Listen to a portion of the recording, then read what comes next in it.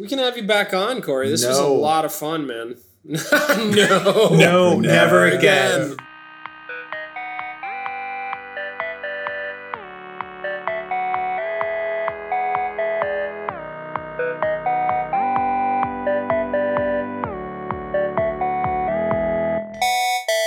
Hey, Rich. Paul, it's good to see you and hear you.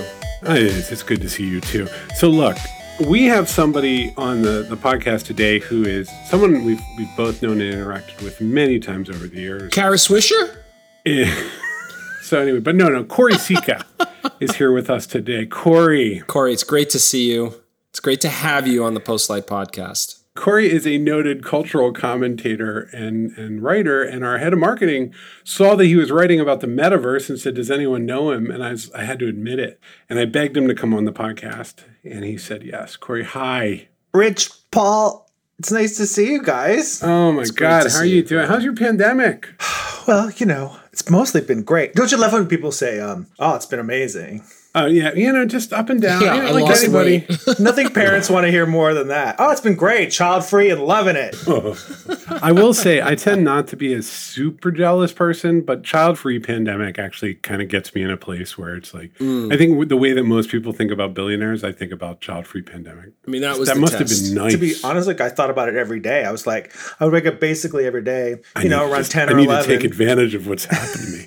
And every day I'd be like, wow, I'm really glad I chose not to have children. And I feel for my friends who did. And I'm sorry that you guys had a much more terrible time than I was. No, come on now, because you've always been very, very clear that people who have children are probably making a mistake. There is no part of you you must have been waking up every day and going, there you go. I told you. Now you must pay the price. I mean, someone has to have children. I'm glad y'all are doing it. I personally beg people not to. Do we really need to have children? Because so they can populate the metaverse while sea level rises? Like, is that what we're doing? All right. So, let me set it up a little bit here. I do think we should talk about the metaverse. We can't deny the conversation. I'm going to ask you to define it. The tech world is incredibly good at taking a word and making the rest of the world feel left behind. And you're already behind. So let's catch everyone up. What is the metaverse, Corey? Here's what they mean when they talk about the metaverse.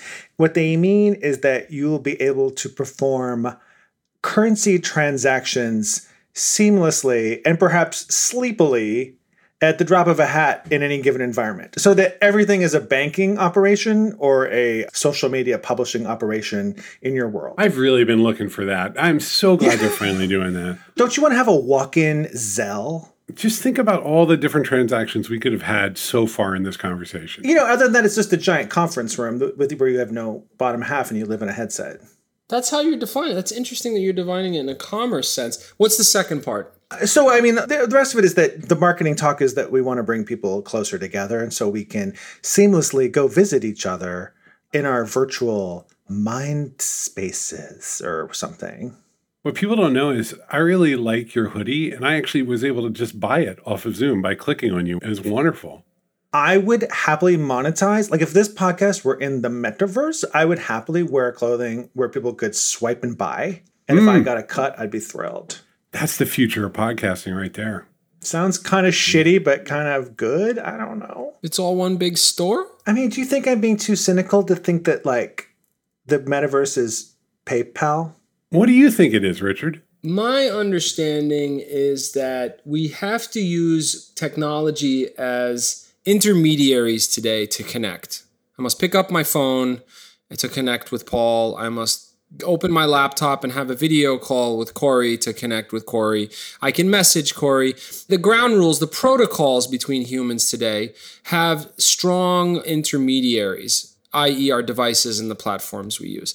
And that the metaverse is going to make them fall into the background. And so when I want to be with Paul in his living room tonight, I can just be there. There is no check your phone, Paul. I'm just there. I have to talk to my wife. I can't just come into my living room. We have to talk about Facebook, and I have the question of whether this is all just a sleight of hand because they're just a shithole. But we'll get to that in a second. But he said, I'll use an example he gave. Your friend, your best friend who now lives in Europe will go to a concert with you. in the metaverse, and you will be there together. But I mean, like Rich, I totally see your point, because I mean, listen. So during the pandemic, every Friday night, me and my best friend Sarah, we got on Zoom, and then we would start a movie on our separate TVs in our houses together and watch this thing together, which was like so stupid, right? Like it was super dumb. But we did this every Friday night for a year and a half. And now we go to movies in person because I'm ready to get COVID. But this was like a prime example of what the metaverse is for, right? Like human connection, two friends consuming a cultural product together. Like, right. That's So what you they guys want. could be wearing your goggles watching that movie and sort of virtually in the theater. And I could be dressed as a slutty mermaid. That's okay. exciting. So more of your senses are overtaken such that it feels more real. It's not in a screen. It's not in your laptop. It's not a square in Zoom. You're stepping further and further into sort of hacking reality so that the person is with you and near you. Corey, it's interesting that you went right to commerce when I asked you to define it. I just think like Facebook is an advertising platform. And I do think that the big pitch they made, which I feel like people haven't sort of talked about enough, is that they made a pitch to people being famous on the Facebook platform, which they're worried about. That people are famous on TikTok, people are famous on YouTube, and people are not famous. And they are famous on Instagram, but they're not famous on Facebook. And I think that's kind of the pressure Zuckerberg feels. Certainly it's the pressure YouTube feels, and they're paying TikTok creators to like post to YouTube. I mean, like, it's just like, it's mayhem out there, and they're just desperate for a fame ecoverse. So the way to solve this is to create virtual spaces and make everyone wear a goggle? They keep de-emphasizing the goggles. Have you noticed that too? Where they're literally like, right. there's no hardware. Explain that. I don't know. Brett, Paul, you saw this, right? I think there's a part of them that's like, cool, 3D wizardry. Let's show a little of that because at least we have something to show. But then really the way they think is big abstract systems overlapping. The first thing to say too, if you're listening to this at home and you're, someone who's like, what do I need to do about the metaverse? Like none of this is real yet. This is all just like rich people running their mouths. It's a lot of R&D right now. Yeah. Here's the thing that really threw me. Facebook goes out there and they're like, we're going to double down on all this like augmented reality, everything. You play cards on a space station or buy Rachel's sweater, but actually from Rachel who's standing right in front of you, or just whatever the hell it is. But they didn't say, hey, you're going to get to go into influencers' houses and hang out with them. And they didn't say, like, how about an amazing 3D family get-together right from inside of the core Facebook experience, et cetera, et cetera. And so what that made me think, there's like three options. One would be they don't really see themselves as a big software platform. They just see themselves as an amalgamation of stuff. We'll have, just like we have WhatsApp, Instagram, Facebook, we'll have Metaverse over on the side, and it doesn't really matter that those other things exist. Maybe they'll link up. You'll be able to log in all four at once, but like that won't matter. And then, or is it really that they've decided this will be the radical new thing and the old things don't matter? Or is it just a plaything and they needed a good story to tell because all their other stories are so bad? I mean, the number one thing I keep hearing about this too is like there's just nowhere to look at like tentacle porn. Porn, historically, it's sort of unspoken and there's not a lot of essays about it, but historically, porn was spearheaded a lot of technical innovation. No, there's a lot of essays about it, but it's not anymore. I don't read those, Paul. You read those kinds of essays. Okay? He has things to do. I read those essays for the articles. Right, porn brought us video streaming, right? Exactly. That used to be the case, but now I think social media never had a pornographic application. I think humans connecting and tormenting each other or ruining the entire political apparatus of the world is actually more compelling than pornography. Let me ask, kids are a fascinating lens, right? Rough transition, Richard. No. Jesus Christ. My kids saw like a telephone on a wall in a movie. And they're like, what the hell is going on? What is that? It looks like a banana. And they're talking into it and it has no screen. And then they see phone booths in movies. And what you end up realizing is like as things change, a lot of the assumptions that we make, they're not even built in for them. They're new, right? And so that kid that's born 15 years from now, kid is born, then they're 7. And they're watching someone look at a phone to do something. Are they like, what are you doing? Are they doing that? Yes. You think so? Right. I think that's right. Oh my goodness. I mean, is that real? The one thing that kind of blew my mind working with Taylor Lorenz, the tech reporter, was she was like, put the implant in my skull now. Like it's coming. Yeah, she's good with it. But that sort of made me reassess my relationship to the internet too. I was like, I was like, oh, I have to understand like what's coming. And what's coming is a device-free future. And if like we talk about the metaverse, like that's what Zuckerberg wants to talk about, maybe just because he hates Apple and, Samsung or whatever. But like, no, I buy the glasses. I don't buy the idea that we're going to be in a helmet and cut off from reality, but I totally buy augmented reality once things settle down. Implants, put it in my head. Augmented reality, like walking by a storefront and there's just stuff on the glass that's just... No, you're thinking ads. Like, of course there's that. I just sort of like, you're walking around, you see your friend's been there, messages pop up, you're able to interact. Think about Google Maps. The Google Maps experience when it's able to like sort of be passively in front of your face. How great that could be. Paul misses Foursquare. Aw. Yeah, I never really used it because I didn't have that much of a life. But I'll tell you a funny Google Maps story. My son, this was a couple of years ago, 6 years old, I showed him Google Maps and I showed him Street View. And I said, we're going to leave the house and now go down to the corner. And my wife had left the house. And I'm going down the street and I turn on Fifth Avenue here in Brooklyn. And he goes, catch up to mommy. Right. He didn't distinguish that Google Street View was not that moment right then and there. He thought, that's a funny story, but that can be our shared reality really soon for everyone, not just 5-year-olds. Doesn't that sound great? Look, another thought. It's important that Samsung not lead the way here, okay? Because every time you give them an Android base operating system, they put this glossy layer, or like Asus. If Asus leads the way, it's important that it not be them. I'm just going to say that out loud. Hard agree. It'll just be Apple. If Apple decides it's real, Facebook can't make consumer products that bazillions of people want to own and put on their face. Until it's Apple, I won't take it seriously. But isn't it going to be just like Facebook wrapped in a Venmo shell with like a CoinDesk narrative interface? I don't know. It's going to be terrible. Maybe. Now you're sort of hinting at the giant super apps that they have in China that are just like, here's your whole life. Like, that's the dream, right? And we haven't been able to achieve that dream in America because there's just too much antitrust, not enough government. It's interesting that you bring up Apple, Paul. Nobody is better positioned than Apple to insinuate itself more into your life because their model is hardware, not ads. And they're able to take this high-minded position around privacy and how like they've shut down entire businesses by turning down the ad pipe on your iPhone. They are trusted in a very powerful way that I don't think anyone else is. So we have to assume that Apple glasses exist today, right? Like they have to. So Facebook is all in here. Put it on your face. We're going. Get on the bus with me, Mark Zuckerberg. Why is Apple just watching? It's fair, actually. If you look at Apple's roadmap over time, I'll give you an example. Rotating a video. For the longest time, technically, to rotate an image, a still image, it wasn't that technically complicated. Everything did it. You could rotate an image. So if I took a picture of someone the long way and I needed to rotate it around, I could do it. But rotating a video requires reprocessing the video because it's more complex and it's a moving image. There were countless apps on iOS that did that effectively. Probably, I'm going to go ahead and say millions of dollars in app revenue was going towards apps that just rotated a video. Apple sits and watches.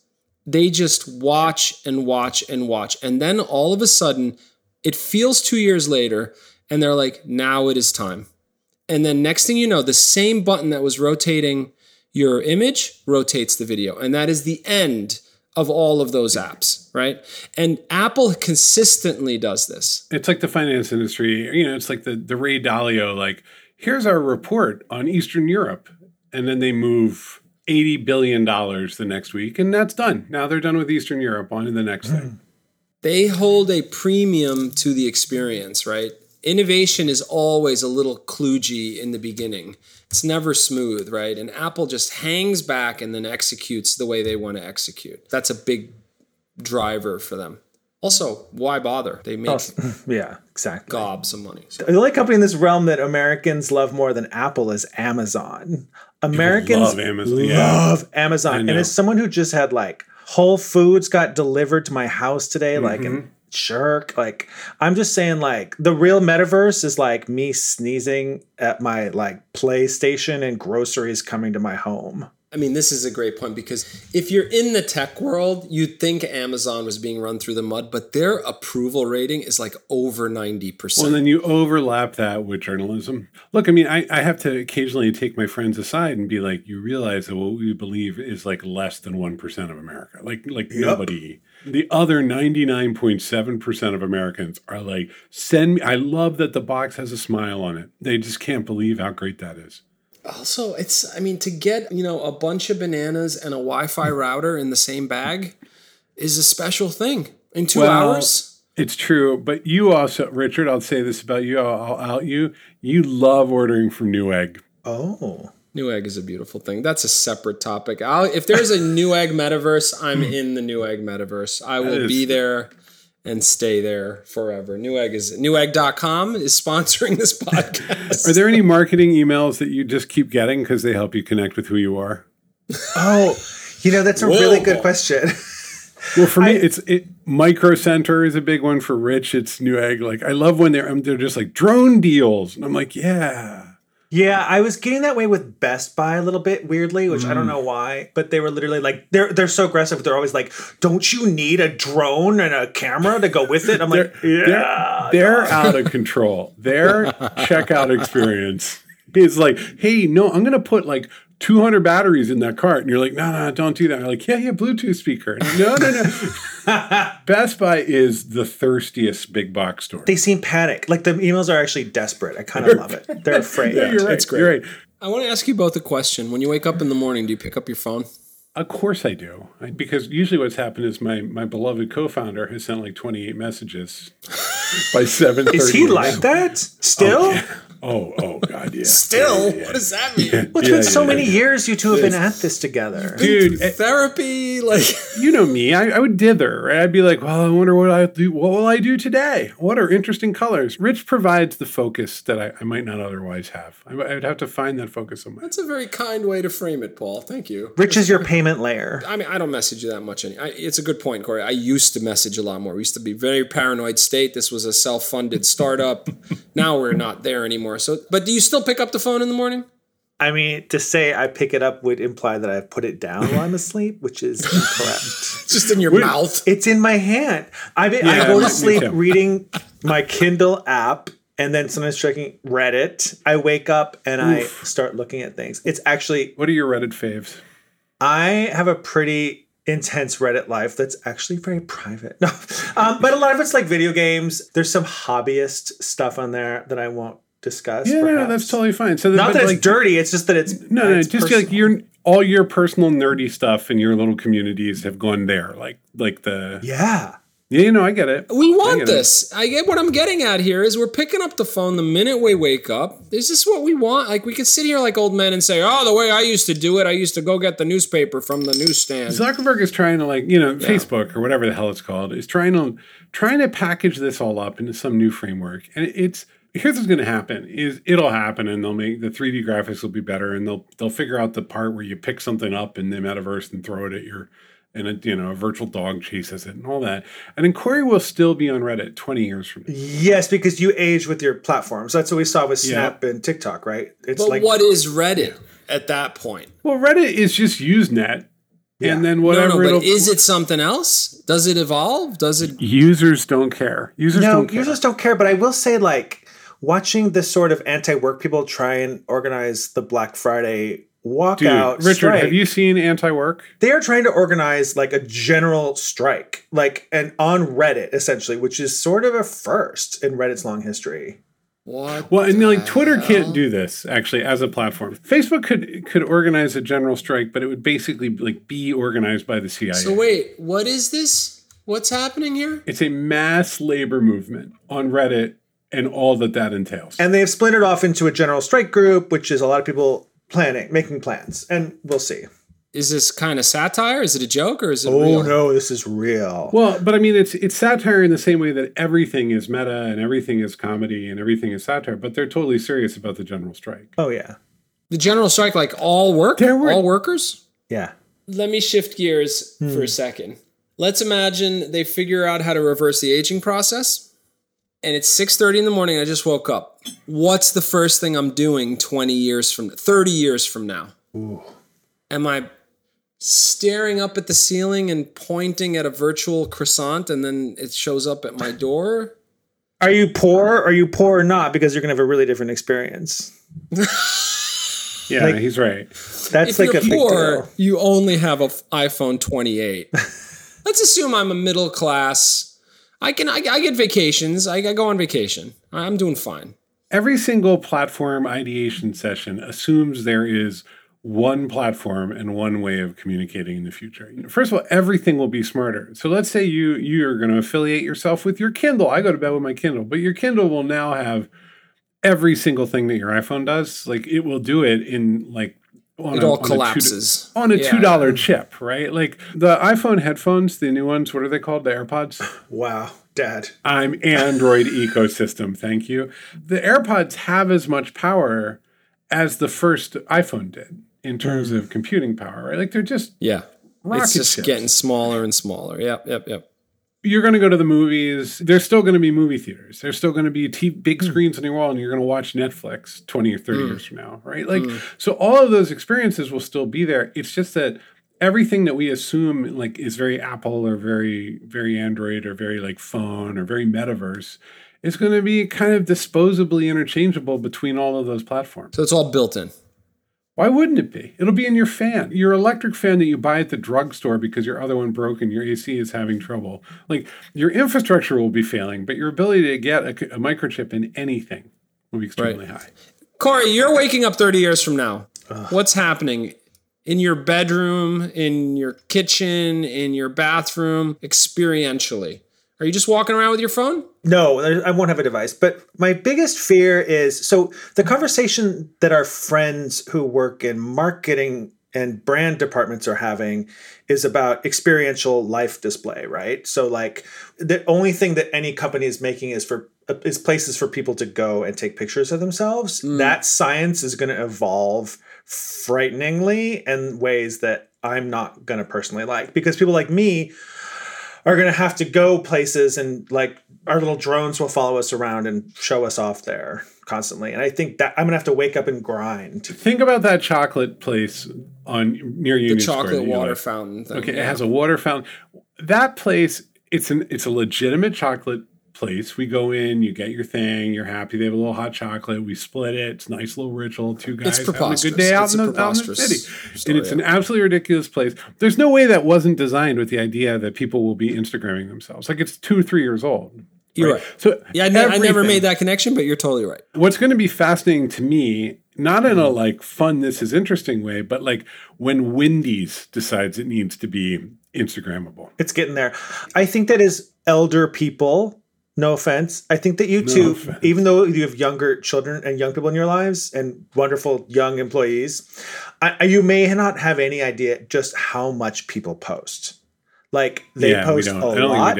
And when there's no disconnect between the device and the publish button, like the posting is going to go from constant to absolutely constant. Technology, I've said this in the past in earlier podcasts, the evolution of technology is just the elimination of steps. Yes. Great. Up until the point it becomes unconsumable. Nobody wants 24-hour live streaming unless you're really putting on a show. It's got a quick drop off on them. Like Addison Rae will have 1 million people watching her walk the dog, but and the rest of us will have 5.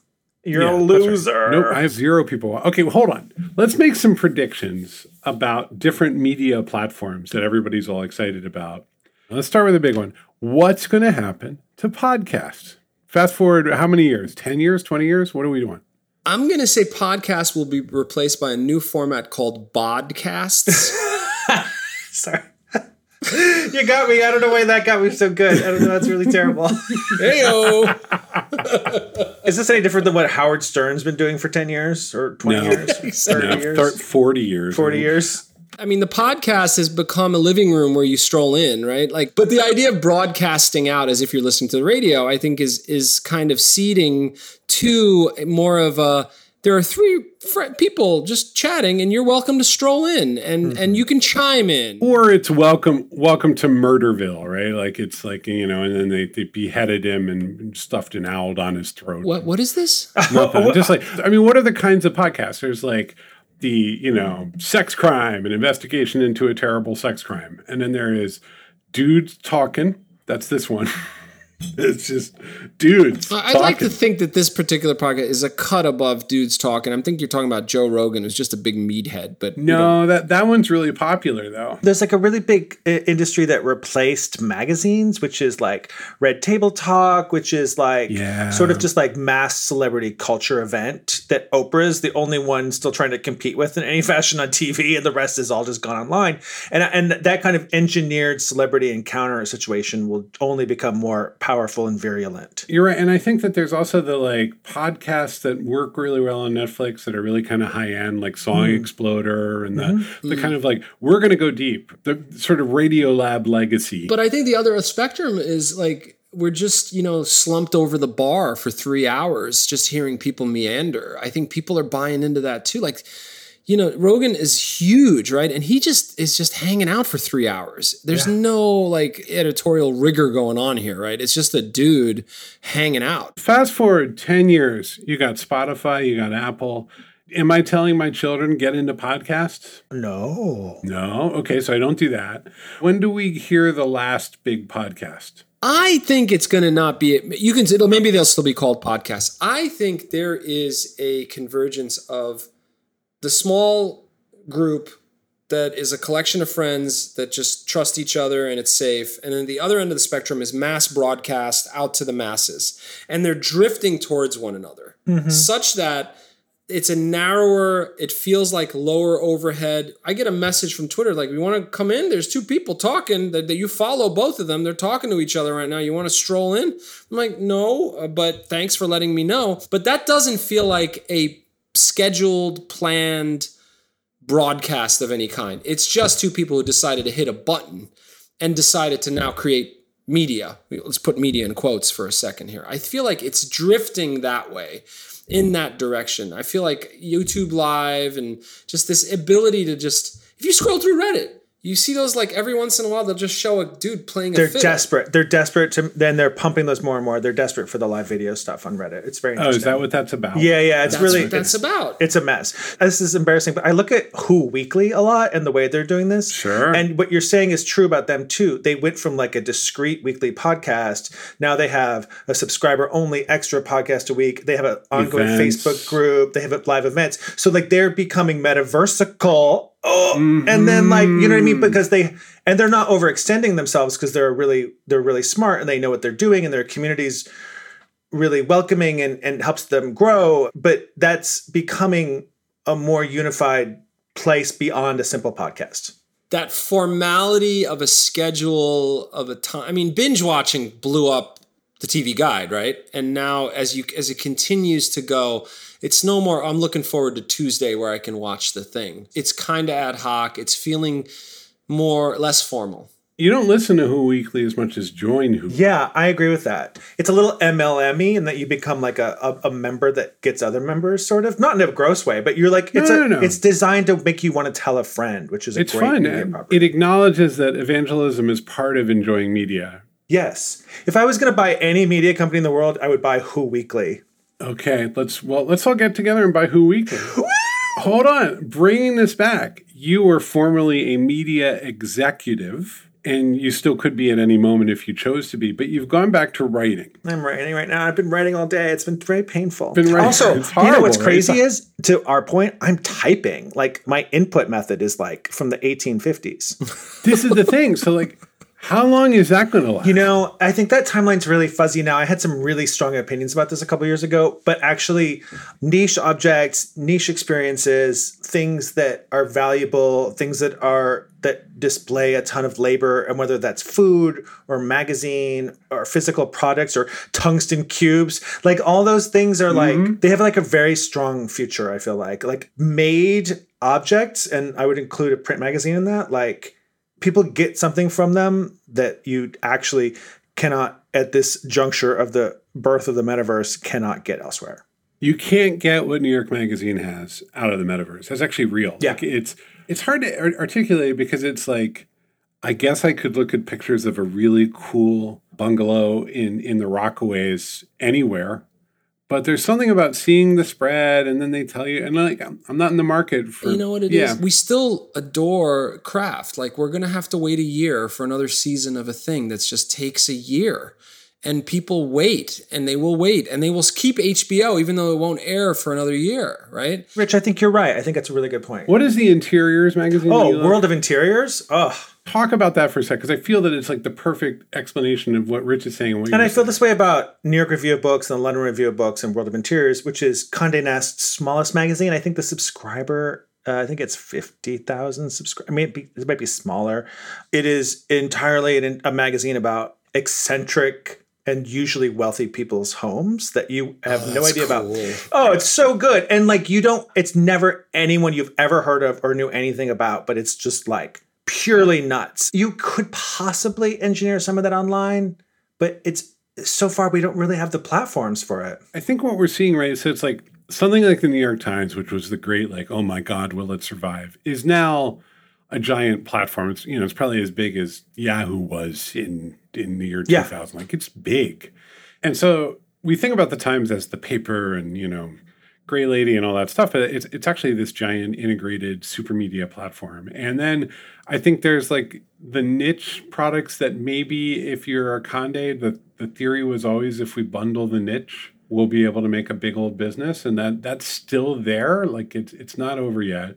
And it's probably those two patterns forever, right? Like it's Spotify. We're going to buy all the podcasts. We're going to get Gimlet. We're going to put it all together. We're going to make, woof, boy, look at us. Here we go. And then it'll be like, I don't know, Luminary or the smaller networks. And it'll be like, we're really bespoke and you can't get this elsewhere. And you got to pay a little extra. We're not saying the media is going to die. No. Well, I think people still pay top dollar for good media, right? And that's important, I think. And because there's craft inside of that, whether it be a music or film or a show or whatever. Then again, how many 25-year-olds subscribe to magazines? You have better domain knowledge there than I do, but I know a lot of 25-year-olds that waited and obsessed over Game of Thrones, which took 3 years to make 10 hours of footage, right? They do love podcasts. They really do. And they love extremely well-produced, thoughtfully, edited podcasts. So that is real. Like, there's still entertainment is still, a movie still takes 2 years to make, a good movie, a really good movie, right? And that, I don't know if that's going to change. Maybe that's me being old and holding on to hope. I don't know. No, but I think there's something similar happening in gaming too. Like, games are becoming incredibly intensive procedures and also very large and very, very, very beautiful and very lifelike. They're incredible. Yeah. Incredible. They're just struggling so nice with that. I mean, look, the indie game scene is awesome. I think it's great. But like the AAA games are just, it's cinema at this point. It really is. I mean, there's no other way to put it. Honestly, I would rather write for Fortnite than the New York Times. Whoa! Yeah, I think that's real. I mean, I love Fortnite. I play Fortnite every day and I have for like the last 2 years. Like, it's great. It's amazing. And honestly, when people talk about the metaverse now, they talk about Fortnite. This is why I don't understand. Like, you've got Minecraft, Flight Simulator, Fortnite, whatever. That is the metaverse, right? It's the start. These are the experiences that you would expect. And then you got this sort of idea that, no, we're going to do it this way with commerce and with sort of, I just don't buy it. We're going to layer the other stuff into the ones that work rather than try to like get everybody into Mark Zuckerberg's, I'd rather they shove Bank of America and like Slack and Zoom into Fortnite than the other way around. I think that's right. Do you guys know what VATSIM is? What? No. Why don't I know something? I'm mad. And well, you got to be into Flight Simulator. VATSIM is a network of people who actually, you when you get on the network, you have air traffic, people who just behave as air traffic controllers, and you talk to them like you need clearance from Chicago's O'Hare before you take off, and you have to follow their instructions. If you decide to step into this world, it's essentially air traffic controllers and pilots agreeing to this alternative universe where you have to respect flight rules. Okay, there's currently 1,000 people using VATSIM. Wait, this is actually a metaverse of air traffic control fiction. That's right. It's a collective fiction. So that other people can have more accurate flying experiences. I don't and know it's not what just I that. think. You're talking, it's like Delta 446, you're cleared to land. Having someone say that to me from their mom's basement is just very endearing. I'm sorry. Here's what I think. I think that all of these experiences are going to happen in their islands like that. It's going to be inside of Flight Simulator. And your Animal Crossing. If you want to profit from this, the people who are going to make the most money, rather than Facebook, I'd rather be like Stripe or Plaid. Yes. And be the transaction engine that will let you do things and buy objects. The transactional middleman. Yeah. Wait, I have a question. When you fly across the Atlantic in a flight simulator, is it in real time? You can change the pace of time. I want to change the pace of time. But you know what's great also about Flight Simulator is it'll take actual weather from the Earth at a given moment and layer it on. I know, it's a lot. I could see doing this 12 to 18 hours a day. This could happen to me real fast. I actually want to pose this question to both of you because I think you're going to both answer it differently. One of the things that's materializing is that there's this framing of the consumer as sort of this babe in the woods. Everybody's yelling at Facebook. Everybody's talking about what technology is about to do to you, as if we're just little by little losing control. Zuckerberg's stare is scary. It's just scary. I went and I shut off my Wi-Fi as soon as I finished watching the video. What do you tell people? What should we tell people? Is this good? Well, there's two tracks. So for me, the one track is, once at a major platform, the person there said to me, like, well, you have more data than you ever think. Like, they said, we saw people assembling, at a bridge in Afghanistan and knew things were about to break out. And I was like, oh, this is bad. This is very bad. They should not be carrying their iPhones with them at this point, for sure. Now that we know that. Right. And so that part is beyond our control and probably needs to be dealt with in some way that I don't really want to endorse personally. But like, the flip side is people who play games on these platforms. And I mean, social games. I mean, creating careers as creators, as like human beings having fun. Like, it's cool. It's like, it's too closed down, honestly. Like the reason people love Reddit and the reason people love flight simulators and the reason is because there's more room to mess around on there. So I just think like most of this is good. The data privacy and the rest of it and the ad trafficking is terrible. And the rest of it's amazing. Like, who doesn't want to live online? I want to spend all my time online.